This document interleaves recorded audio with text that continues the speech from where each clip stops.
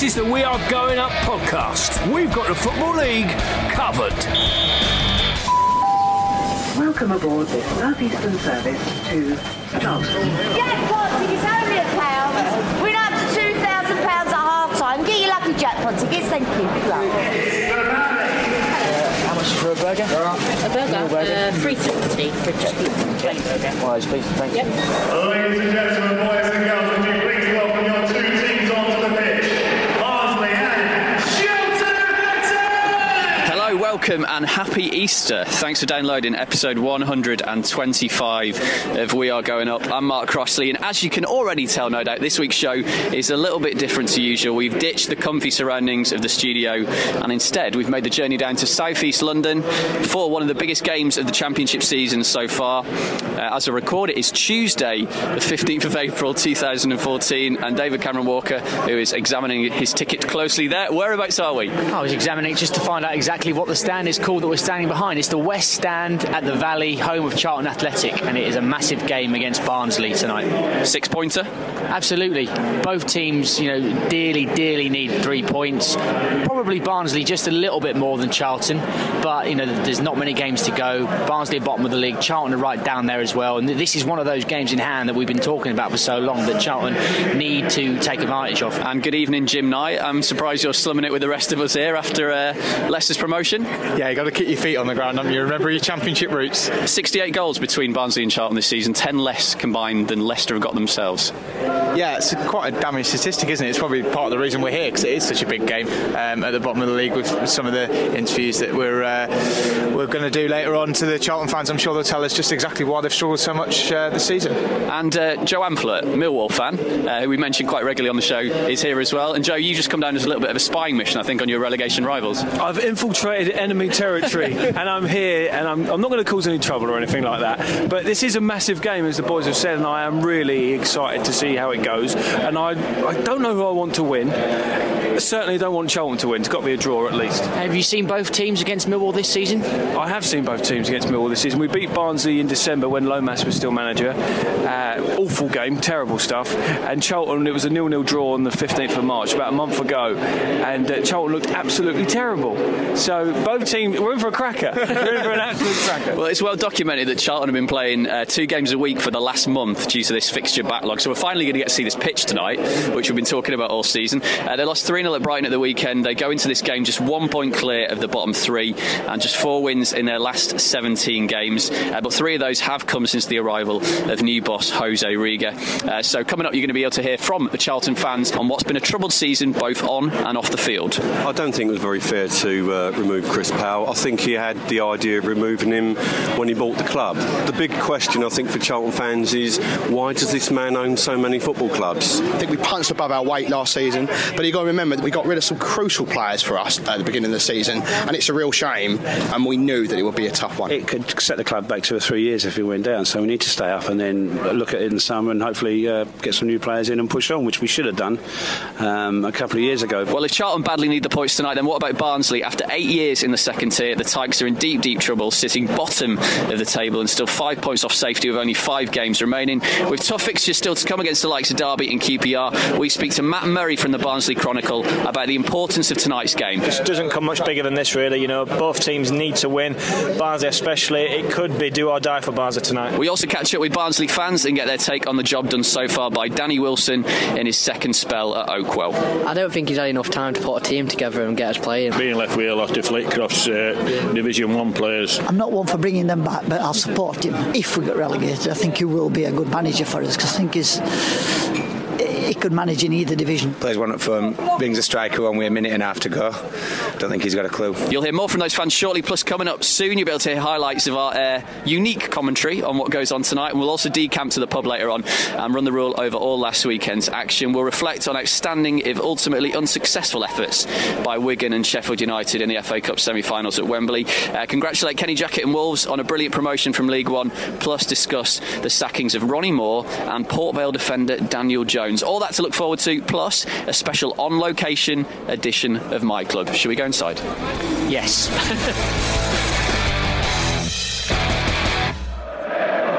So we moved inside the ground and the game is underway. Great atmosphere, actually, isn't there? Yeah, I think the fans that have come down on the 3 coaches from Barnsley, and I'm sure a few have made their own way down, have doing a good job of making their presence known. And the Charlton fans in the stand just to the left of us are giving it plenty as well. So it's nice to hear a midweek game with plenty of atmosphere as well, even though the ground's not too full. But what matters is the fans that are here are making plenty of noise. Absolutely. So as we mentioned, this is the first of 6 vital games for Charlton in their run-in. They've got 1 game in hand on Barnsley and 2 games in hand on most of the other teams around them. The question is, can they take advantage? After tonight, they've got home games to come against Bolton, Blackburn and Watford, and trips to Sheffield Wednesday and Blackpool. With that game at Blackpool at Bloomfield Road on the final day of the season, how important could that be? A moment ago, I caught up with Peter Finch, who is the matchday commentator for Charlton's CAFC player. I knew I was going to pause that off. And I started by asking Peter whether tonight is the biggest game of Charlton's season. It's up there with last Tuesday's game against Yeovil. Yeah, certainly is. 3 points tonight and big leap up into 18th position. So, and it puts pressure on teams like Blackpool, Birmingham and Millwall, of course. So, yeah, it's huge. And in terms of your recent results, it's been a bit up and down. I think you've won 4 and lost 4 the last 8 games. Is that a pattern you can see continuing tonight? Yeah, we don't like Saturdays, but we seem to like Tuesdays. So, and on that basis, I think we should win tonight. We've got a tough game Friday and another one on Monday. But I think if we win those 3 games, and I think we're capable of it, then that's it. Well, I think we're done and dusted. If only it was that simple. How's the pitch looking now? There's a bit more grass on it now. There's not so much mud. There's a few little patches, but it's much better than it was. But it's still quite bobbly. It's not flat, so it needs a lot of work in the summer. And have you seen any obvious changes in the style of play since the manager changed? Yes, certainly. Trying to play more out of the back to the defenders, which got us in a bit of trouble against Brighton on Saturday for the first goal. But they're definitely trying to play the ball at the back rather than lump it forward, because we've got nobody up there. What you need is a big man who can win the ball in the air, and we sold one of those. So we can't do that. So we have to play it on the floor now and try and create. And how important is it, given obviously the new ownership and everything that's happened this season, that the club retains their status in the Championship? Absolutely vital, because if we don't, that season, that winning season in League One is a complete waste of time. So it's absolutely vital, and it could set the club back 2 or 3 years if we went down. So we need to stay up and then look at it in the summer and hopefully get some new players in and push on, which we should have done a couple of years ago. But the previous owners were a little bit tight. As well as Peter, we also got the opportunity to speak to some Charlton fans outside the ground. We have to win this to put space between us and Barnsley. Hate to say it, but someone's got to go down, and they've got a very good chance of going down if we beat them tonight.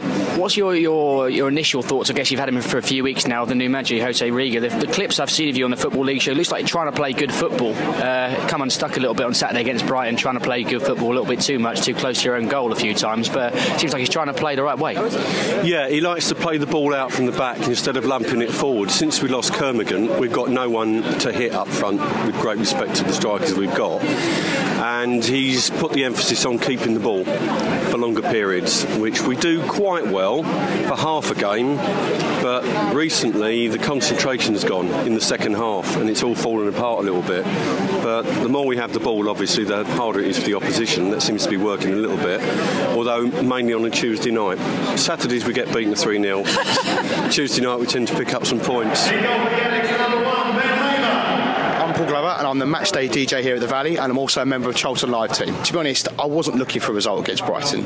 I'm thinking of the Yeovil, the Barnsley games. The crowd have got to be behind the squad tonight and get the result that we need. We need 3 points. So you've got obviously Barnsley tonight, then you've got home games against Bolton, Blackburn and Watford, and then Sheffield Wednesday and Blackpool away. And the way that Blackpool are going, you wouldn't bet on it all going right down to the final day. No, you wouldn't. And Watford could do us a favour in a couple of games. I mean, if you look at all the run-ins for all the teams down there, they've all got tough fixtures.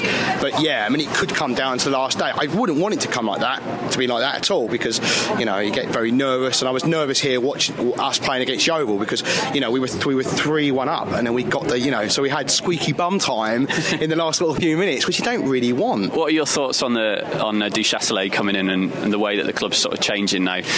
Obviously Chris Powell leaving was quite a controversial decision at the time. What were your feelings on it at the time, and have you changed them since? chance. Yeah, I don't think it was very fair to remove Chris Powell. I think he had the idea of removing him when he bought the club. I don't think Chris Powell did anything wrong at all. We can't do anything about that now, of course, but the big question I think for Charlton fans is, why does this man own so many football clubs?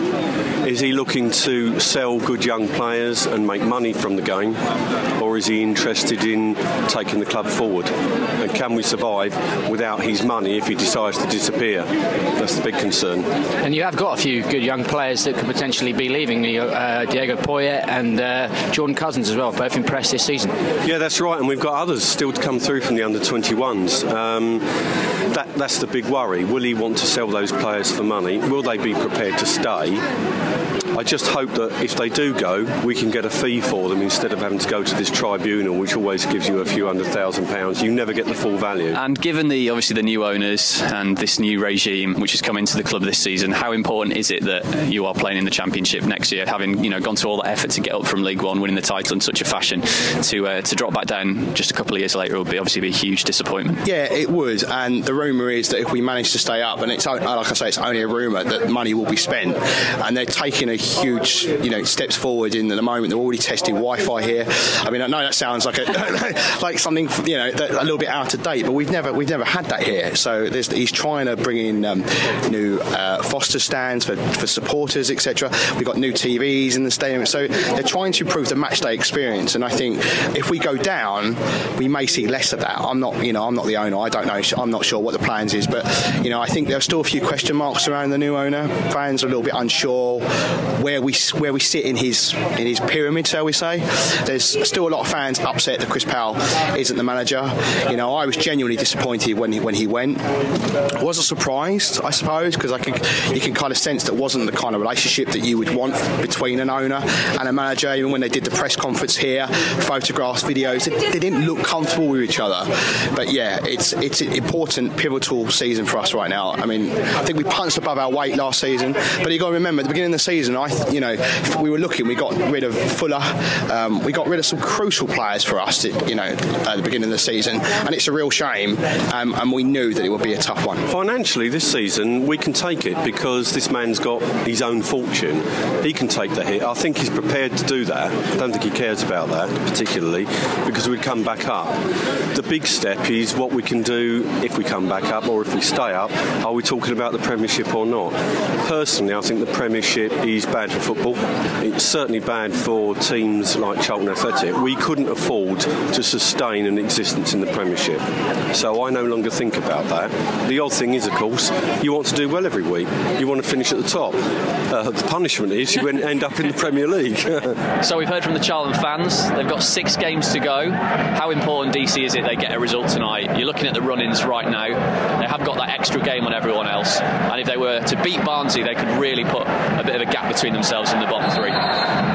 It's massively important that they get a result tonight, because the time is running out for them to say, we'll get a result in the next game, we'll get a result in our other game in hand. They're playing a relegation rival. There's a real chance to nail Barnsley right down to the bottom of the table and possibly send them effectively send them down if they beat them tonight. So it's massive for Charlton, it's massive for Barnsley. It's a huge game tonight. And Jim, Barnsley are unbeaten at the Valley in their last 3 games, so they obviously have got a decent record here. I've just been looking actually at the stats for them this season. Charlton have only scored 30 goals in the league this season, which is the lowest in the Championship, so it's pretty easy to see where the problems have lied all season. I mean, not just for Jose Riga, but also for Chris Powell as well.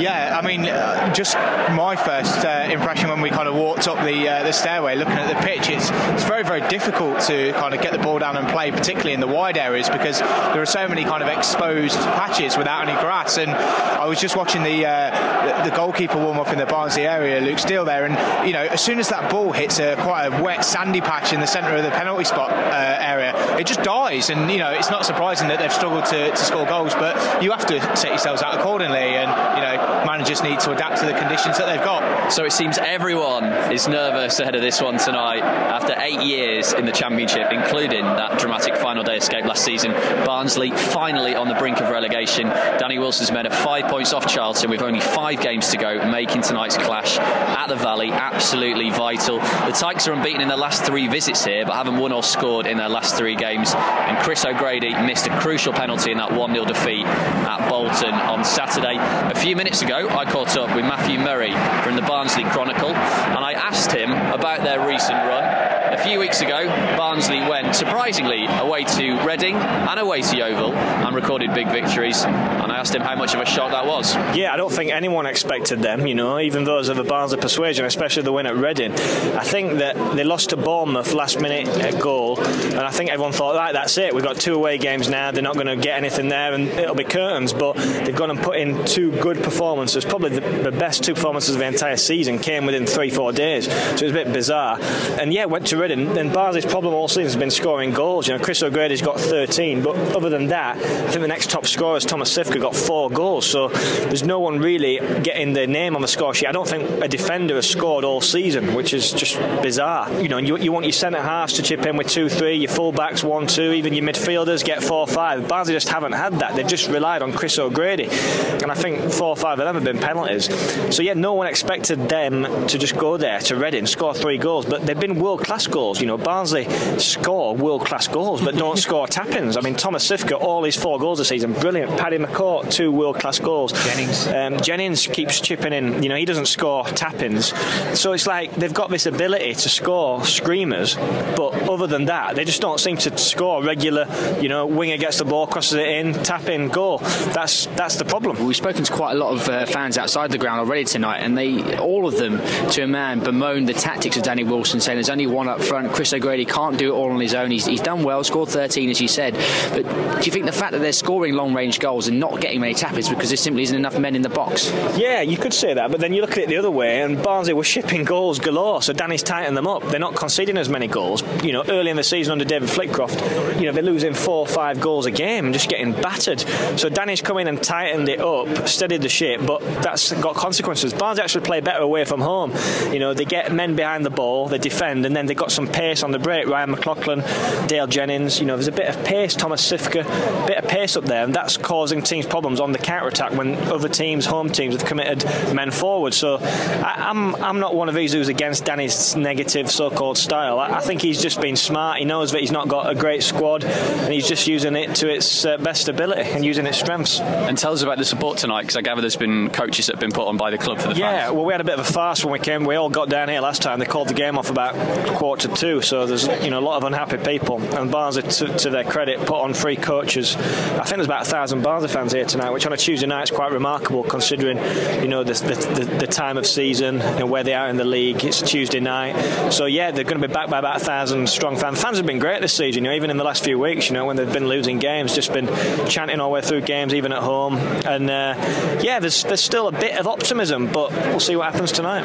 So that was Matthew Murray from the Barnsley Chronicle. And DC, looking at their running, how do you think it compares to Charlton's? Well, obviously you've got this crunch game tonight, but then actually the remaining 4 games after this for Barnsley, depending on which way you look at it, you could say it's not too bad, because Leeds, not really got anything to play for. Their season's over. Derby, Middlesbrough and QPR, well, Middlesbrough got nothing to play for. They're too far off the playoffs. Derby and QPR safely in the playoffs. I suppose they want to be building momentum, but it's not that they're going to be must-win games for them. They can't get automatic now. Very unlikely anyway. So it's not too bad. They're certainly, Barnsley are going to go into all those games knowing that they have to get results and the other teams don't. Whether that actually has an effect at the end of the day, I don't know. Speaking from experience, Leeds didn't have anything to play for the last day of last season, did they? And they beat us. But every game's massive because they're bottom of the league. They're currently 5 points behind Charlton, having played a game more at this stage. So it's vital they get points tonight, and they continue to do so if they're going to have any chance of staying up. Well, I mentioned the goals there. Chris O'Grady is their really only source goals, isn't he, Jim, at the moment? And that's where the real problems have lied. I mean, Dale Jennings has scored a few blinders, as Matt was just telling us, and they tend to score great goals, but not enough of them, basically. No, I think they're too heavily reliant, aren't they, on Chris O'Grady? And as Matt told us there's plenty of players who chipped in, but I think Thomas Simon Siska, he said, was the next top scorer with just a handful of goals. So it's too much for one man to bear, really. You need the goals coming from midfield and the defence as well. It sounds like it's been a real sore spot for Barnsley this season with not chipping in. I can't imagine their set pieces are much to behold. They haven't had one yet. Well, actually, no, they have had one, and Leon Lawrence hit the ball straight to the keeper. So I can see why they haven't scored many from set pieces if he's delivering like that all the time. Well, exactly. I mean, that pretty much sums it up. We actually gauged the mood outside, didn't we? With quite a few Barnsley fans who were milling around, all in pretty good spirits, until we asked them about their team. When things probably changed. Have a listen. I think it's biggest game for the last 10 years, to be honest. Last season really weren't expected to stay up, but this season we expected top half probably. So what's gone wrong? As you said last season, the last couple of seasons you've just about stayed up. You've had good runs towards the end of the season. Under Flitcroft last year, that great run towards the end of the season, but this year it just never got going, and Danny Wilson's come back and it still hasn't really kicked on. Your bottom of the table now. What's gone wrong this season compared to the last few? I think a lot of it is Danny Wilson's recruitment. Flitcroft kept a lot of players on last season that really shouldn't have kept on. Jason Scotland, Jimmy McNulty, and it's cost club a lot of money in long term. Danny Wilson's coming and he's signed players from Doncaster like Martin Woods, and they're not the League One players. I think mainly it's down to Danny Wilson's tactics. One up front when we've really got no to lose now. Plays one up front, brings a striker on with a minute and a half to go. I just don't think he's got a clue. And what do you make of your running that you've got? We always beat Leeds, so there's got to be 3 points there. We'll probably get beat now. Don't win tonight, we're down. Yeah. All but a win. We're not likely to score, we're too negative. And it's whose fault? Like busting the paper bag up front. And whose fault's that? Well, down to management, innit? Instead of playing two strikers, we play with one expecting an out-and-out draw. Son is an out-and-out draw. Opposition scores, game's over. You've heard Chris O'Grady is one of the highest scorers of the teams in the bottom half. I think he's the highest scorer of in terms of strikers of teams in the bottom half. So do you think he's needed more help perhaps this season? Yeah, definitely. Of course he does. He's knocking ball down. There's nobody within 20 yards on him. They don't seem to have had as much belief this season as they did in the last season, especially. But you never know. We could go good from now on. Were you expecting more from the return of Danny Wilson? No, not really. I'm not one for bringing them back, but I'll support him if we get relegated. I think he will be a good manager for us, because I think he could manage in either division if we'd stay in this division, or if we got relegated. But I say if, because it's not when yet. We've only got 2 fit strikers really, and neither of them's got any pace, so we're struggling a bit in that department. And what do you make of the running you've got? Difficult, but some winnable games, and I think if we can win tonight, we're back in it. If Charlton win, I think that's it, they'll go clear. If Charlton win, do you think you're doomed? Yeah, I do think we're doomed. I think that's it, because that'll put us 8 points in it, and pretty difficult to get out with the run of fixtures we've got left. And what has it been like following Barnsley this season? Pretty difficult, watching us losing quite a lot of times, and yeah, terrible. Probably the worst season I've watched. And what do you make of the job that Danny Wilson's done since he's come back? I don't think he's had enough time to put a team together and get us playing. Being left with a lot of Flitcroft's Division 1 players. Do you think after 8 years in the Championship, a return to League One where you might actually win a bit more would be a bad thing? It'd be nice. It would be nice to see us win, but once you're down there, it's it's like every league, it's getting harder and harder to get out. So I prefer to scrape by and stay in the Championship. Yeah, I think Championship's now one of the most unfairest leagues in country. Without parachute payments and that, and for a club our size, we've done well to keep in it for 8 years. So I'm more than happy, yeah. So there you go. The fans pretty mixed, I think, on Danny Wilson so far. Not too happy with some of his tactics. We'll see how it plays out tonight. And in just a minute, we are going to bring you our unique highlights of the action tonight, right after we get a special live version of My Club, as we hear from another fan in 125 seconds, all to celebrate the 125th anniversary of the Football League. And today, it's obviously the turn of Barnsley. This is We Are Going Up, My Club in 125 seconds. Hi, I'm Andy Osborne, and my club is Barnsley. So, Andy, do you remember your first ever trip to Oakwell? Yeah, about 1980, an old Division 2 clash against Rotherham, and then that was the moment I was hooked. So I've been watching them ever since. Yeah, we're here obviously at Charlton tonight. It's an absolutely massive game. But in your time as a Barnsley fan, what's been your favourite memory, your most memorable moment as a Barnsley fan? There's been so many, really. More recently, the last game of the season against Huddersfield, which was absolutely incredible. I'd have to go back years and years when we beat Man City in a League Cup game at Oakwell. Then obviously there was the brilliant cup run in 2008. So there's so many games really, and tonight's going to be no exception if we pull something off tonight. You've come a long way down from Barnsley to Charlton on a Tuesday night. What's your favourite or most memorable away trip you've had as a Barnsley fan? Well, I haven't come all that far actually, because I live on the south coast. So I've lived in Bournemouth for about 25 years. Do you get to home games? Every now and again. I went up when they played Bournemouth a couple of weeks back. Yeah, sometimes we drive up there, and we always get back in time for match of the day on if the going's good. But yeah, I just try and get to see him whenever I can, really. And obviously, just before kick-off tonight, absolutely huge game. Gut feeling, are you going to stay up this season or not? It'll take a miracle, but that's what happened last season. So you never know. You never know. It could go down to the last game against QPR. God knows. But I think Charlton showed a bit of good form recently, and it's going to be really tough to get anything from here tonight. But I'd be happy with a point. I'd be really happy with a point. Andy, your 2 minutes is up. Thank you very much. Thanks a lot. My club in 125 seconds. We are going up.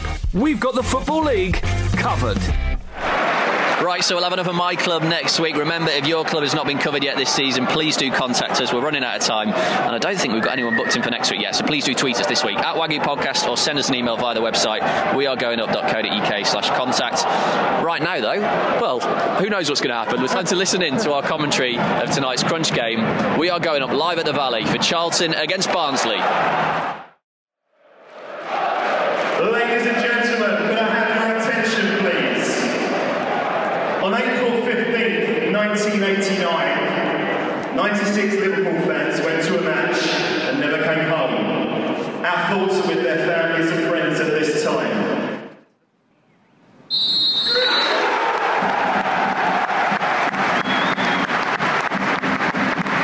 Impeccably observed minute silence for Hillsborough.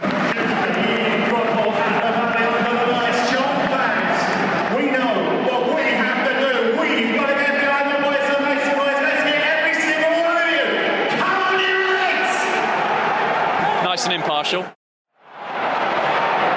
Opportunity for Charlton on the right hand side. That's left foot ball, it's a great ball! Oh! Edge of the area. Oh, good interception. A Barnsley break here. See if they can use that pace that Matt told us about. Doesn't seem like it so far. That's good O'Grady. Play by Chris O'Grady there. Can he get it wide? No. Intercepted. Home fans getting frustrated by lack of cutting edge in the final third. They've got no Charlton. They've had most of the ball. They're playing some great little football about in the middle of the park. But when you get up there to the final third, they've not got the footballing brains to do anything with it.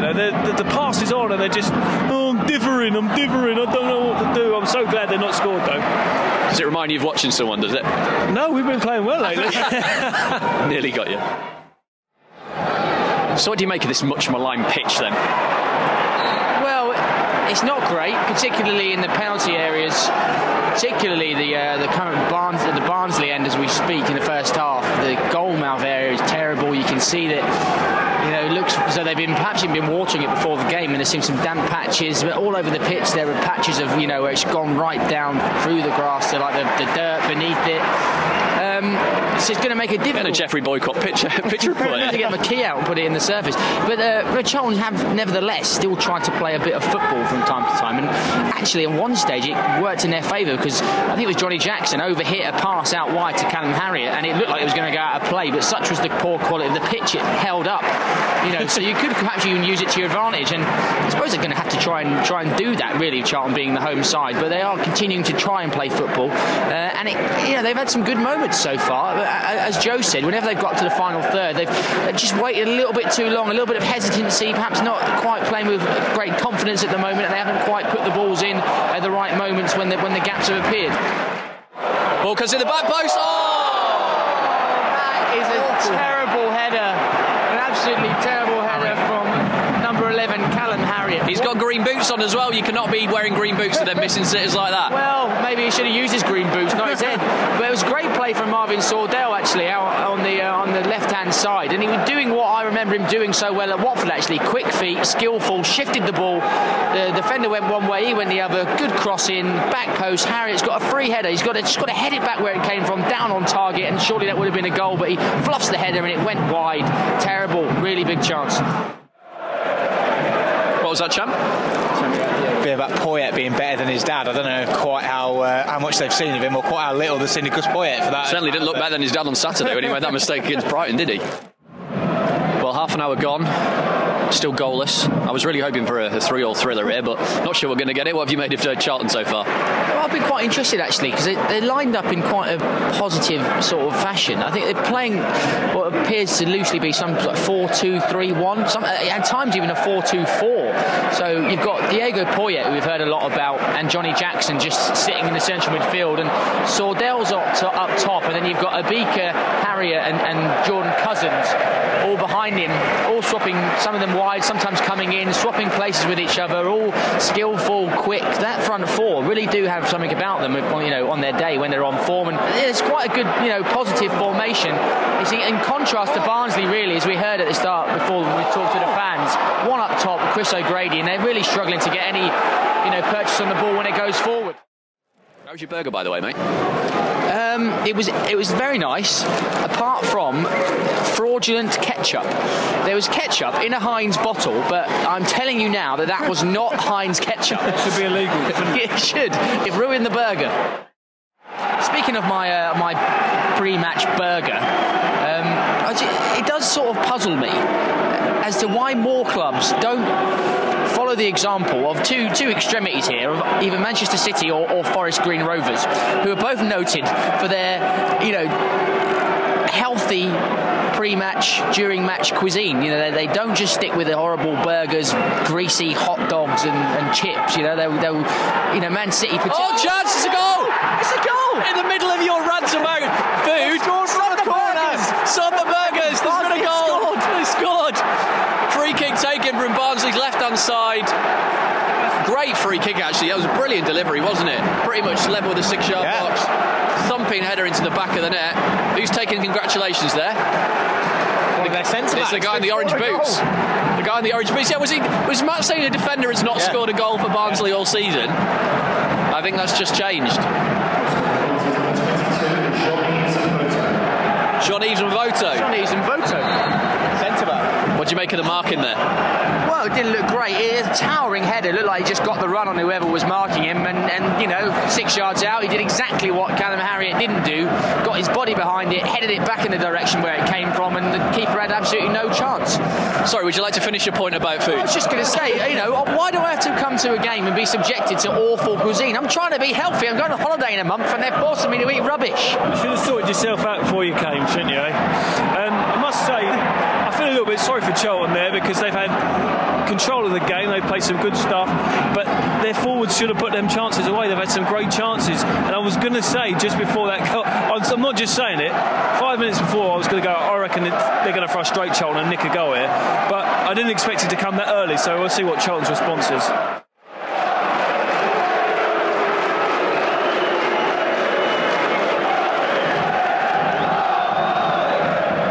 Barnsley fans delighted, Charlton fans booing. With a tactical drinks break here. Man down in the centre circle. Danny Wilson taking the opportunity to get 1, 2, 3, 4, 5, 6 of his players down there, and Jose Riga doing the same thing. I tell you what, I'm just saying the frustration of the fans. When I go to Millwall and a player keeps mucking up, God, you scream and you shout at them, and it's just funny to watch the Charlton fans getting angry at their players. I can relax. I'm enjoying it, and I think hopefully Barnsley can hold on, and it drags Charlton right into it. It's so exciting.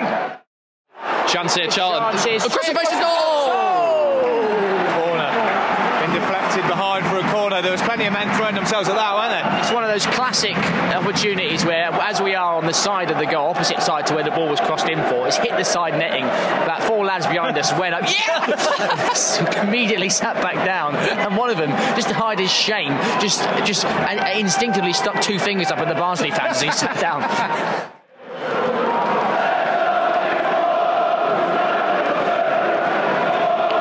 Barnsley fans singing "There's Only One Danny Wilson." They've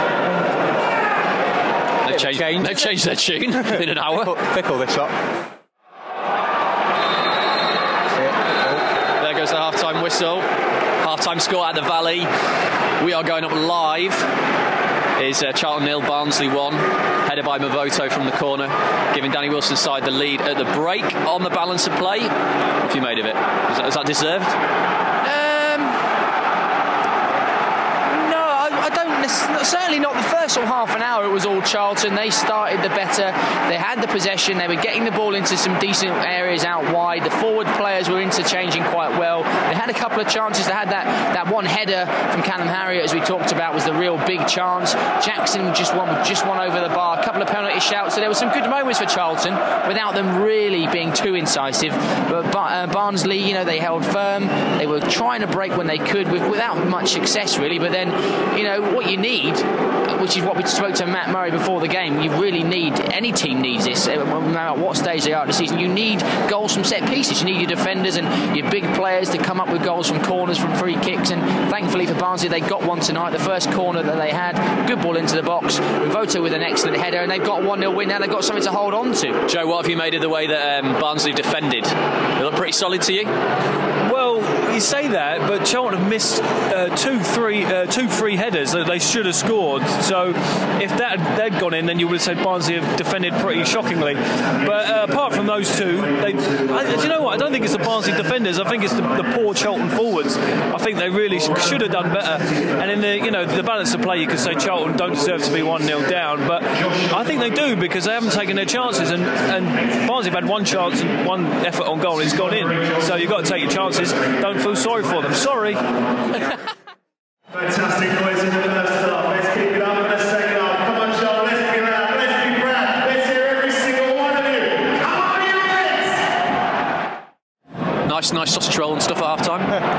Oh, chance straight away. Oh, just gone wide. You've picked up a leaflet at half time, though, you want to bring to the attention of the We Are Going Up audience. Absolutely. I think we may be getting to the bottom of this potential crisis, the Charlton Athletic pitch, because in my hand I hold a flyer that I saw down near the food outlet. Charlton Athletic pitch hire. Book now for a unique playing experience. Certainly is a unique playing experience. 0208 333 4040. Swap the park for the pitch. Ever dreamt of playing at a professional football stadium? Now you can make your dreams come true at the Valley. Book now for Charlton's end of season pitch hire. You can hire the pitch. You can play on the bloody pitch. No wonder it's such a state. Ridiculous. So still Charlton 0, Barnsley 1. Barnsley employing some industrial tactics at the back there to get rid of the ball. Absolutely. Every time they get it, they're not messing about. They do not want to pass it out from the back. It's lump it forward to O'Grady. He sometimes even just lump it forward to as far up the pitch as they can. But they're 1-0 up away from home. It might not be pretty, but it's working. It's not a game to be messing around in, is it? This one, it's huge. It's going to be very interesting what Charlton have got left in them. They have started the second half a little bit better, haven't they? Yeah, I think they had 2 shots in the first 5 minutes, which is one more than they had in the first half, actual shots on target. So and they look to be moving the ball okay now. It's just a matter of it's the same problems they faced in the first half, really, isn't it? It's whether anyone's got the confidence to take the ball on. They certainly want to play football the right way, but sometimes like Dave says, you just got to play the way that gets results. Charlton have made a substitution, and on has come the man whose name I can't pronounce. Well, number 11, Callum Harriott, has been taken off, and in his place, number 8, the commentator's nightmare, that is... Great commentary there. And in his place, the commentator's nightmare, that is Reza Guchanachat, with how many letters in his surname? 1, 2, 3, 4, 5, 6, 7, 8, 9, 10, 11, 12, 13, 14 character surname. Reza Guchanachat, or as I like to call him, Graham. Expensive on the back of the shirt, that, isn't it? Oh! It's gone in! Complete fluke. Look at the scenes in the Barnsley end. Absolute pandemonium. There's a left-footed cross from close to the byline, which has completely deceived Ben Hamer. And Barnsley lead by 2 goals to 0. They cannot score for toffee, but they've got 2 goals in arguably their biggest game of the season. What did you make of that? Well, it's certainly certainly didn't mean it, did he? It was a left foot kind of meant for it to be an out-swinging cross, and it's just literally snuck inside the far post, and there was nothing Ben Hamer could do about it. Listen to the Barnsley fans.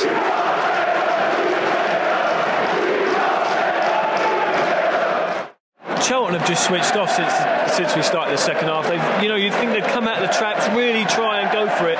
They've been poor. They really deserve to be 2-0 down now, I'll say that. Barnsley didn't attack much in the first half. They've had more attacking, as you probably said, in this half than they did in the first. They've had a few attempts, and they deserve to be 2-0 up. So it makes things at the bottom very, very interesting. So the goal scorer has just been confirmed. Tom Kennedy from the left-hand side. Usually got a very good delivery, actually, but in a way it was a good delivery, but not how he intended. No, I think he's just sort of looped up off his foot. He was trying to get it into the back post, and he's just slightly overhit it. Normally you don't want to overhit them, you don't want to miscue them, but if you do it like that and they go at the back post, you're not going to complain. 2-0 up, and I agree with Joe, really. I think Barnsley do deserve this because they've been positive. On the break, Dale Jennings is on the ball again here. He's been positive, he's been taking people on, been carrying the ball, been making chances. Grady's been holding it up well. They defended stoutly when they've had to, but they've also, they've got the ball down wide into the channels when they need to as well, and they've caused Charlton some problems, and they're 2-0 up now. They're a fantastic opportunity for them to get 3 points. Barnsley going forward again. Ball out wide to Dale Jennings. Inside his right. Oh, good save by Ben Hamer. Barnsley working hard now, though. Very much so. They're pressing Charlton whenever they can. They're getting men to the ball first. They're winning the challenges. This is the time when Charlton need to come back into this match and be first to these second balls and put pressure on Barnsley. They're at home, but at the moment it looks like Barnsley are the home team. I know. Crunch game. Diego Poyet being removed by Jose Riga. Replacing the Queens, welcome number 42, Astrid Linarovic. Ex-Leicester. Tell us a bit about him. We didn't see a lot of him. He didn't play a lot. Played a few games for our under-21 team. Swedish lad. Came in with quite a big reputation. Never really did anything. So it'll be interesting to see what he does here. So another football news tonight. There's not actually much else going on, but we do have a latest score from the conference. That's quite interesting, or is quite interesting to Football League fans. The Kidderminster Harriers are 2-0 up against Cambridge, which if the result stays that way, Luton Town. It gives you great pleasure to say so. Absolutely, yeah. In the Football League, and they had that chance on Saturday, didn't they, to go up against Braintree? They completely blew it against 10 men. They lost 3-2. But yeah, it looks like Luton are coming up tonight. So 5 minutes to go, still 2-0 to the visitors. Joe is going to leave us at full time, and we got a pub to look back at the weekend's action. So Joe, while we've got you, Millwall then, 22nd at the moment, 4 games to go. Middlesbrough away, Doncaster at home, QPR away, Bournemouth at home. Quite a tricky running. It is a tricky running, but you look at the other teams around us, and they've all, Blackpool and Doncaster also got some really tricky games. I didn't believe it 2 weeks ago, but having seen, I went up to Nottingham Forest a couple of weeks ago and saw us win, and then the win at Wigan, and the way we played against Watford on Saturday, I don't know, I thought Holloway was a lunatic, but I do have belief now that we can do it. I really do. And looking at these two teams tonight, Barnsley were awful in the first half. To be fair to them, they've come out in the second half and showed some attacking prowess and done pretty well. They deserve to win this game.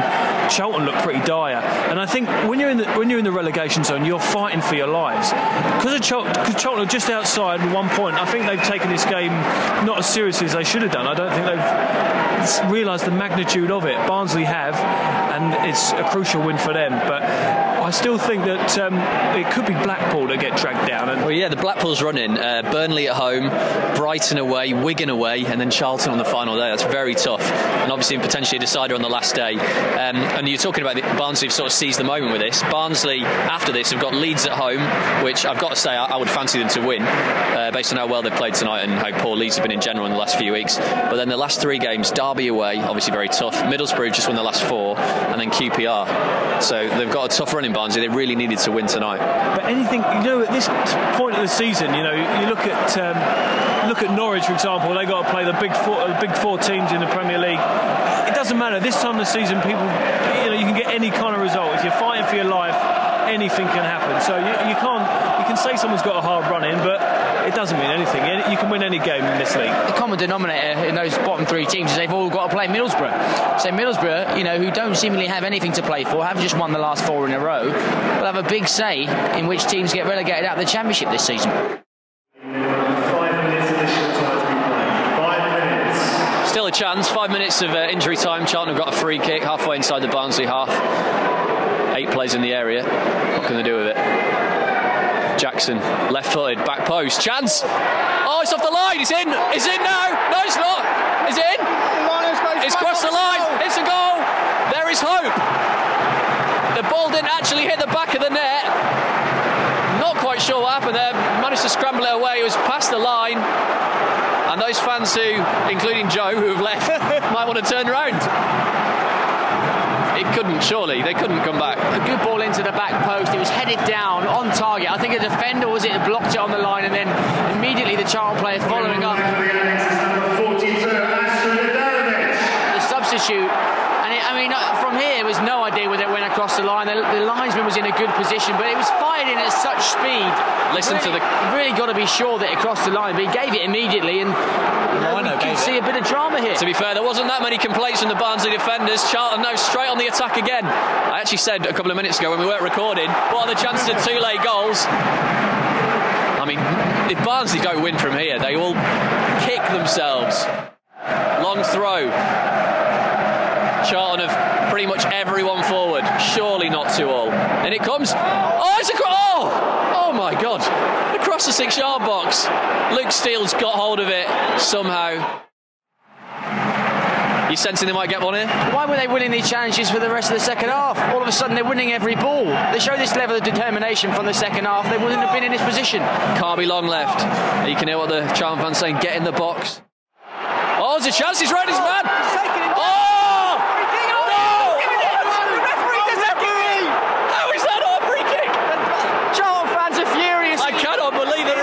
To the area. It looked a certain foul. And now Barnsley have got a free kick.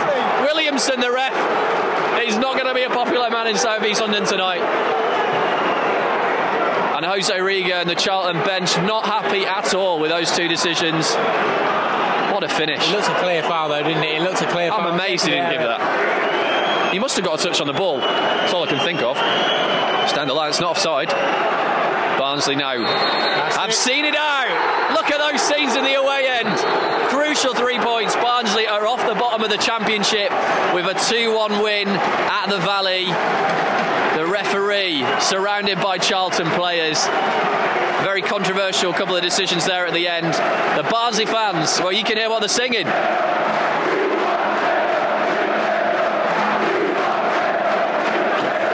Jim Knight, that is a priceless 3 points for Barnsley. Huge 3 points, isn't it? And Charlton will have their complaints about that questionable foul that wasn't given at the end of the second half there. But as DC was rightly saying earlier on, why don't they put those challenges in all the way through the second half?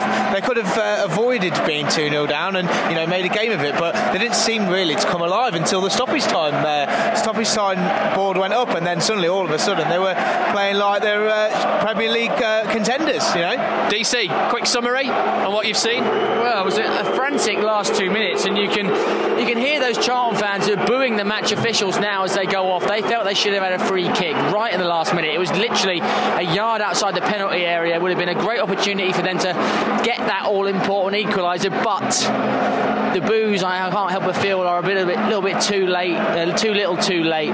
Charlton, in my opinion, until the last few minutes when they got that equaliser, simply didn't want this game enough. It was a massive game for them. They started off well enough. As soon as that goal went in, midway through the first half of Barnsley wanted it more. They were winning challenges. They were, you saw players sprinting the length of the pitch to chase lost causes. They were winning the headers in the middle, winning the second balls. They got their fortunate second goal, which gave them the cushion to perhaps be a bit more expressive and be a bit more dangerous on the break and on the counter-attack when they had the ball. But Charlton, until the last 2 minutes, they weren't winning any balls in the air. They weren't showing enough determination. They're at home, and it was a massive game for them and a real missed opportunity for them tonight. Fantastic 3 points for Barnsley. They could be, set to do another great escape. But if Charlton go down, they'll look back at tonight and think this was one of the games that we really should have won. I want to go and speak to those Barnsley fans we were speaking to before the game, see what they're thinking now about this relegation battle. But there you go, final score here at the Valley: Charlton Athletic 1, Barnsley 2, and it's bloody cold now, isn't it? So I think we're going to decamp to the pub and look back on all the weekend's action.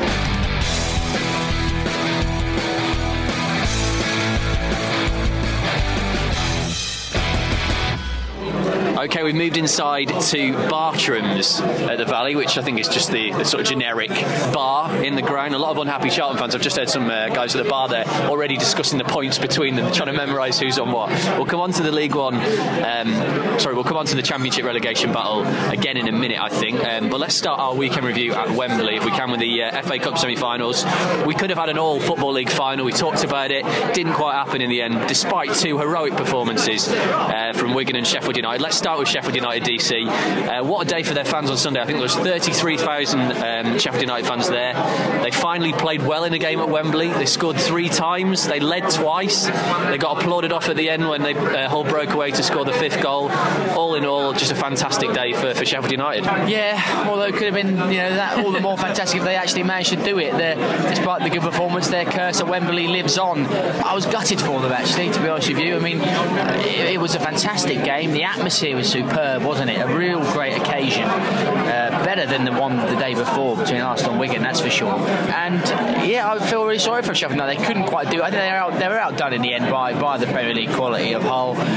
You've got players like Tom Huddleston who had a good game. When Aluko came on, he made a real difference for Hull. And Curtis Davies at the back giving an inspirational half-time team talk. Hull have got real top players in their team, and that was what told in the end. But a fantastic effort and a fantastic cup run by Sheffield United. They've beaten Premier League teams, and every team they've beaten, I think, has been a team from a higher level, on their run. So real good performance. It's helped them in the league. I think it's given them confidence, and they've gone on a good run in the league and a real strong end to the season under Nigel Clough. And once again, we're going to get to next season, and Sheffield United are going to be up there, aren't they? In the bookies' favourites for promotion, I'm sure. Well, when you go to Wembley in a semi-final, especially as a lower division team, all you want is that moment. And I read a really, really good blog. I really recommend you read it, from Ian Rands, the Unitedite blogger, about his day at Wembley. And he was sort of saying that at half-time he had that. It was the greatest first half to be a Sheffield United fan. You're a League One side playing a Premier League team at Wembley. You've got to say well done to Steve Bruce, because those substitutions, bringing Fright on, and those 2 goals straight after half-time were really crucial, because you feel if Sheffield United could have got through that period, they could have gone on to make the final. Yeah, you think if they'd have managed to weather the whole storm just after the break, they might have been able to hold on for a bit longer. But as we've said, all credit to Sheffield United. They gave a great account. I think they gave a great account of the Football League. Obviously, as a League One team, plenty were expecting Hull to kind of run away with it, but they were 21st, weren't they, in League One at the start of this cover. And Nigel Clough, I love Nigel Clough. Sort of, he didn't really want to do when the first goal went in. He was kind of running down the touch like, oh no, don't get carried away. Yeah. Sort of went in to punch the air. But anyway, sadly, Sheffield United went out. Good luck to Hull in the final, where they'll be playing Arsenal, who came through just 1-1 against Wigan on Saturday. And this is a tweet from Zonal Marking, Michael Cox, who said Wigan deserve great credit. If you think about it, it's such a draining season. 46, maybe a 49 game league season. The Europa League as well, the League Cup, the Community Shield and the FA Cup. And to take Arsenal to 120 minutes at Wembley was a superb effort. Pity they couldn't take a bloody penalty after that, though. I know, but didn't your heart just sink when you saw big Gary Caldwell running up to take or striding up to take the first penalty, and he missed the way. It was saved, wasn't it, by Fabianski, who turned up to be the hero on the day. It was a much derided decision at the start for him to be played ahead of Szczesny by Wenger. But another, a good effort by Wigan. Arsenal were poor, really, weren't they? Wigan, I dare to say, would play the better of the two sides, really, for the game. They weren't able to capitalise though and get that second goal that would have perhaps given them the win. Well, perhaps the kind of turning point really was when Callum McManaman was taken off, which at the time I thought was a very strange decision. But subsequently, Ivo Rosler said because McManaman had cramp in both calves, and he's only been playing about an hour 70 minutes in the league recently. But it turned out to be a critical decision, because they didn't really have the outball after that, did they? Because Nick Powell was up there, didn't have a great game when he came on, and then it was just wave after wave of Arsenal pressure.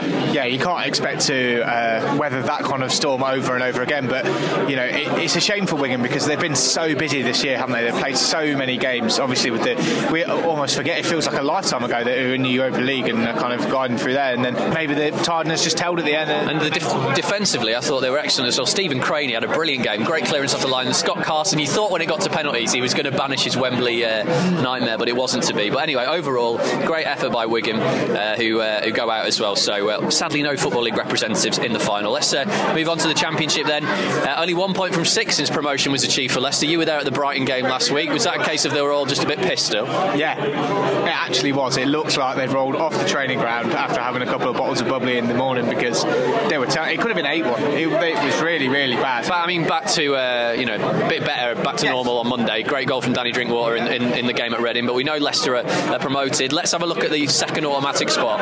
Burnley 0, Middlesbrough 1, Derby 3, Huddersfield 1. How didn't Burnley score on Saturday? I don't know. It's one of those games where just, whatever they did, they couldn't seem to get the goal. Middlesbrough get that one goal, they hold on. They've been playing well lately, Middlesbrough. Fourth victory on the spin. It was a good performance. You look at the result and think, Burnley, are they getting nerves because they're so close to confirming promotion now? But the performance wasn't nervous at all. The performance was very good, and it was just one of those afternoons where unfortunately it didn't go for them. And I've got no worries about them, no doubts about them that they will go on to secure that promotion. Burnley will be promoted to the Premier League on Good Friday if they win at Blackpool and Derby fail to win at Doncaster. And you kind of feel it's nailed on that they're going to go up at Blackpool against their rivals. So Burnley may well be in the Premier League by the next time we do a show. Let's look at the playoff positions below them. And this is where it gets quite interesting. QPR have a great win actually on Saturday. They absolutely blew Forest away in that last 10 minutes, didn't they, to win by 5 goals to 2. Forest completely fell apart. But it's below that, Jim, where it gets interesting. Where's your money at the minute? I mean, I've got to say Ipswich are coming up on the blind side a bit. Yeah, I think they were saying on the Football League show that maybe Mick McCarthy is probably quite happy flying under the radar a little bit. No pressure on Ipswich. They've been making steady progress, and I think it is probably. It depends if Wigan let that semi-final FA Cup defeat kind of get to them a little bit.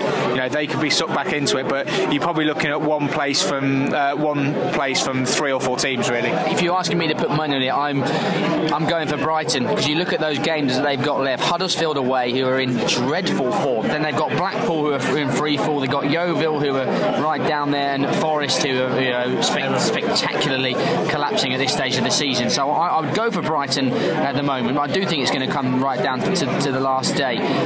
Reading, we were talking to the guys from the Two Unfortunates, weren't we, last week, and they're still sick. At no point this season have I ever looked at Reading and thought they're playing really well. They're going to get in their top 6. They've got a chance of promotion, but they're still there. Well, that was great actually. We went to a preview of Warren United, which is a new ITV4 show, which sort of football animation, which starts on Tuesday next week. And Rob Langham from Two Unfortunates was there. He was sort of I think he was remaining quite optimistic about their chances of reaching the playoffs, and I thought they played better last night. But it's that home form though, isn't it? Yeah. They just can't win at home, so if they don't put that right, then I'm not sure they're going to get in there. I thought they were decent last night. I thought they showed probably a lot better than what the results have showed. Maybe they kind of upped their game against Leicester. Thought maybe watched the Brighton performance and thought we can get at Leicester, and they did. They scored a good set piece goal and threatened a lot from set pieces, which has been our Achilles heel. I still think it's probably Brighton's, as DC says. I think Ipswich, Bournemouth are the form team in the division, aren't they? They're absolutely flying. Obviously only managed to get a 1-1 draw at the weekend, but before that they've been absolutely on fire, and Eddie Howe isn't going to need to give many team talks at the end of the year, just kind of absolutely flying up the division. Well, we've talked a lot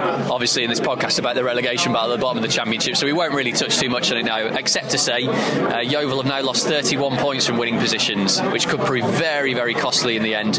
Barry Ferguson played himself in midfield for Blackpool for the first time in a bit of an act of desperation, and they lost at Leeds, and that shows how bad Blackpool are. They lost at Leeds. They've been dreadful themselves. And a final word, we talked to Joe a lot about Millwall. What about from quickly on a Watford perspective, that goal that Almunia let in at the New Den on Saturday? Well, it was a terrible mistake, but Almunia had a fantastic game, kept us in the game, made a number of fantastic saves, and it's kind of been his story of his career, really, I suppose. He's actually a very good goalkeeper, and often will make brilliant save after brilliant save, but unfortunately every now and again we will also make an error, and that proves costly. OK, let's get down into League One. Let's talk about a team who have been more than good enough this season. They've got the best defensive record in the Football League. They kept their 24th clean sheet of the season on Saturday in a 2-0 win at Crewe. Goals from Kevin McDonald and Dave Edwards. And Wolverhampton Wanderers have bounced back to the Championship at the first time of asking. Kenny Jackett's side promoted, and considering the mess that football club was in last summer, if you think about the managers they went through last season, they had Saunders there, was Solbakken was that last season? They certainly had lots of managers last season. The players that are on the wage bill, what a job he's done. I mean, we had a few tweets from people saying, well, he's got the best squad and they've got parachute payments and so on, but what a job he's done to pull it all together so quickly. I think over the last couple of years that we've been doing this podcast, every time we sit down and do a preview for each division, we always say, they've got a good squad, they're paying a lot of money on wages, they've got the best squad on paper, but it very rarely works out like that. Look how many times we've looked at teams that should be getting promoted every year and they come mid-table, or they don't even make the playoffs. So Yeah, look at the teams that have fallen down from Premier League and from the Championship to League One in recent seasons. Sheffield United are still down there. You had Leeds, Nottingham Forest, Charlton, Southampton. All of those teams took them a long time, a couple of seasons, some more than others, to get back up. None of them did it at the first time of asking. Wolves have done it at the first time of asking. They've done it in formidable fashion. It took Kenny Jackett maybe a little while, a month or so to get going. Once he got the rhythm, once they got the team settled, they cleared out some of those players, the big players on the wage bill, sent out some players out on loan, and some of the players who were perhaps bad eggs in the dressing room who didn't need there anymore. They've got a solid squad. They brought in shrewdly players like Michael Jacobs, who they brought in from Derby County, has been excellent. McDonald, who they signed for Sheffield United, has been excellent. And they've got a solid back four, and they've played consistently pretty much all season. Danny Barth, I've been talking to a Wolves fan the other day, and they were saying that Danny Barth will one day go on to be a Premier League captain for someone if it's not with Wolves. And they've got a good team. They've got the best team in the division. They've got, for my money, the best manager in the division, and you can't take anything away from them at all. They've been absolutely fantastic. They will surely go on to win the title. The race for second then, Brentford lost 1-0 at Swindon on Saturday. They still need 2 wins for promotion. And then last week, after bigging up Rotherham so much, saying this is the year they were going to do it, they were going to sneak in and get into the second spot, they've played twice this week. They lost at Sheffield United on Tuesday, and then they only drew 0-0 with Bradford on Friday night, so it looks very unlikely they're going to overhaul Brentford. Now, Orient 7 points behind. They had a great win, actually, didn't they? 5-1 against Gillingham on Saturday. They looked rampant. Absolutely. Where did that come from? It was like early season Orient again, wasn't it? Just the sort of victory they needed to get some confidence back in the team. You had Lisby scoring goals, Mooney's back in the goals, Cox scored again, Odebeju was out on the wing putting the balls in. All of those players that have been key, that were so banging form at the start of the season, that was the reason for Orient's spectacular start. It looked like they're coming back, back to form. A few of them have had injuries at various times this season, but they look like they're playing now. They're on form, and that's really good news for Orient fans going into the playoffs. Another side who were rampant on Saturday were Preston, beating Carlisle by 6-1, and that was without Joe Garner as well, their top scorer. Hat-trick from the forgotten man, Craig Davis, in 26 minutes, and he took his top off, and Neil Warnock wasn't a fan of it. No, but it was the third goal was a good finish, but the first two, a terrible defending from Carlisle. He's bobbling up and down, he's hitting the defender, coming back to him, scuffing it in. It was awful, embarrassing defending from Carlisle. Really, really poor. Like defenders, completely missing the ball, taking swings at it. Awful. Well, a quick word on the final player spot. Peterborough won and MK Dons lost, which means, barring a surprising turnaround, Peterborough will, as expected, get that 6th spot. So let's turn to the bottom then. We should say, by the way, Brentford will be promoted on Friday. They win against Preston. Orient lose at Crawley, and Rotherham fail to win at Wolves. So that could happen. So Brentford could well be up by the next time we do a show. Down at the bottom then, you mentioned Carlisle, how terrible they look. They're in the relegation zone. They got battered 6-1, as we said. Crewe lost, Shrewsbury lost, and Stevenage lost.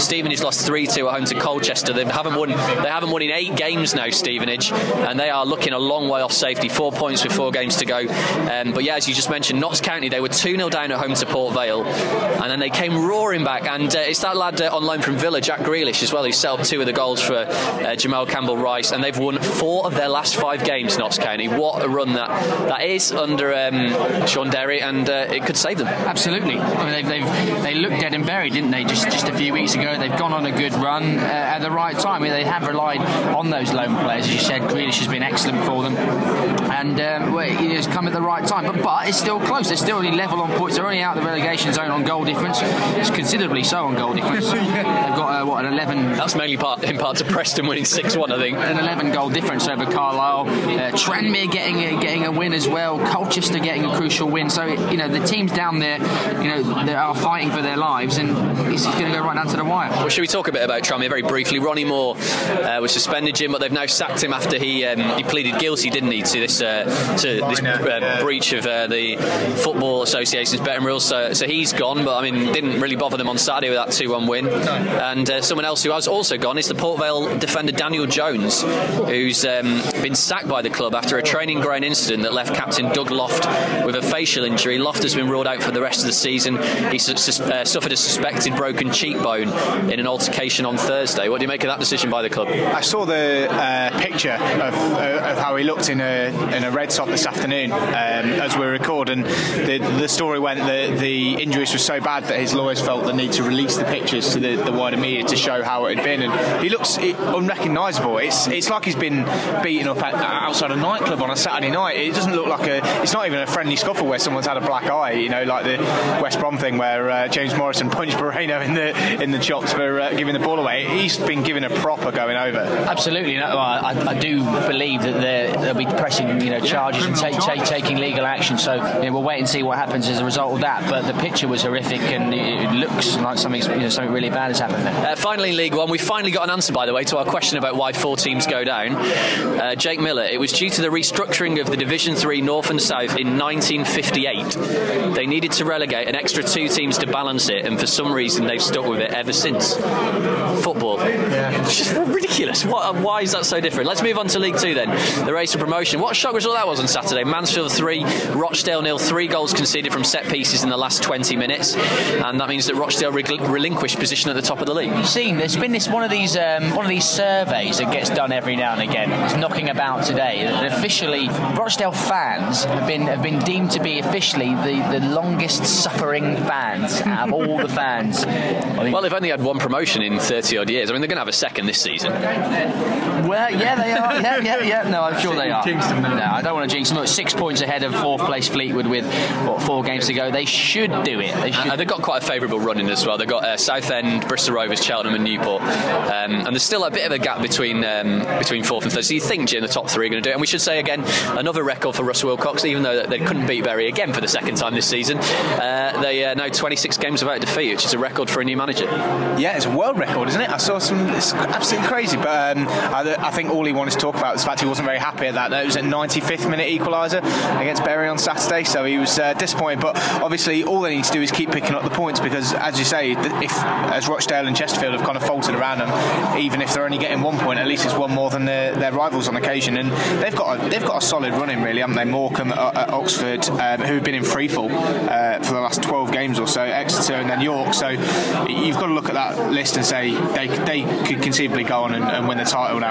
York City, don't talk to you about York City. Last minute goal they conceded against Accrington Stanley when they were winning 1-0, and it may have been bad for my betting account balance. However, it's a much worse result for York City themselves, and that means that they've missed the opportunity to stay in that playoff position, and they've done so well in the last few months. It'd be a real shame if they missed out. Well, Oxford, actually, you mentioned what a terrible run they've been on. They did go and win at the weekend 2-0 at Plymouth, their first win under Gary Waddock, their first goals under Gary Waddock. What a goal from James Constable in that game, an absolute belter.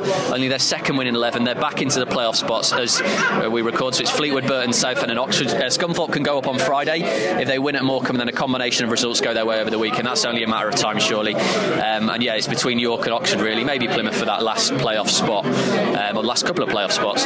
Down at the bottom then, well, it was quite a weird weekend, wasn't it? Because Torquay went and won 3-1 at Bristol Rovers to give themselves a little bit of extra longevity in this division for the time being. But those 2 big results were Newport 2, Wickham 0, and Northampton 1, Burton 0. A ridiculous goal for Northampton. Rob Lainton, the goalkeeper on loan from Bury to Burton, basically threw the ball into his own net. It was horrible. But that is a win for Northampton, which now brings them level on points with Wickham, ahead of a massive match on Friday, Good Friday. It is Wickham against Northampton. I mean, Football League status may be on the line for these 2 clubs. Absolutely is. Yeah, I mean, and you mentioned Torquay there, hanging on by a thread.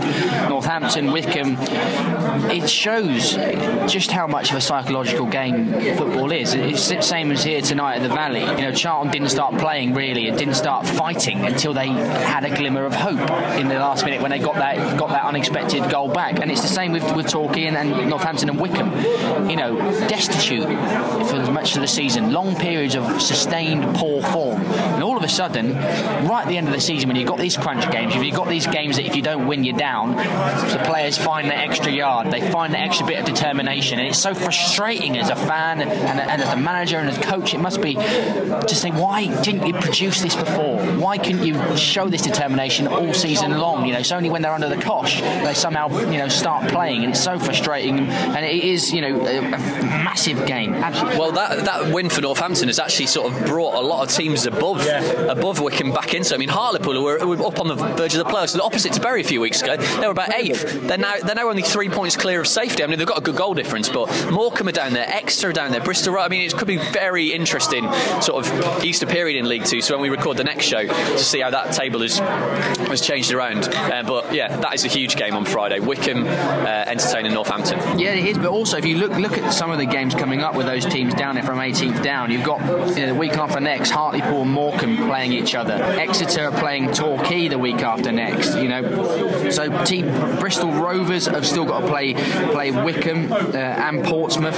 So that Exeter have got to play Hartlepool on the last day of the season. Torquay have got to play Wycombe on the last day of the season. So all of these teams have got opportunities to take points off each other in the coming month, last month of the season. So it's going to be fascinating. Right, well, I think that's pretty much it. Thank you very much for listening to our special live show from Charlton this week. Enjoy all the Easter football. There is an absolute feast of it this weekend. Next week we'll be back in the warm confines of the studio, although it's my birthday next week, so I'm going up north, so I think I haven't really told you lads about this, but the pod's going to be out late again. Oh, good. Well, that's good. I like having my Monday nights off. Are you going to be watching Bury when you go up there? I'm going to York away on Monday, which will be good. Should I bet on York or Bury? Bet on us. Back the draw, maybe. Back the draw. So we think we're going to record the show on Wednesday next week, although I've just found out you're playing football on Wednesday, so we're not quite sure yet. But hopefully Thursday, we're aiming for a Thursday release next week. If you do want to get in touch on Twitter this week, it's at Wagyu Podcast, Charlton fans, Barnsley fans. Let us know what you made of the game and the show. The SoundCloud page is soundcloud.com/Wagyu Podcast, and you can read the blogs at wearegowingup.co.uk. And if you want to take advantage of that free audiobook offer from Audible, just go to audible.co.uk/goingup. Thank you, Jim, as you finish your pint. Thank you, DC. Thank you. You had a Coke. Didn't have a £9.50 rum like you did on Saturday. No, the less said about that, the better. Okay, that's it. We will speak to you again next week. Have a brilliant Easter. This is the We Are Going Up podcast. We've got the Football League covered.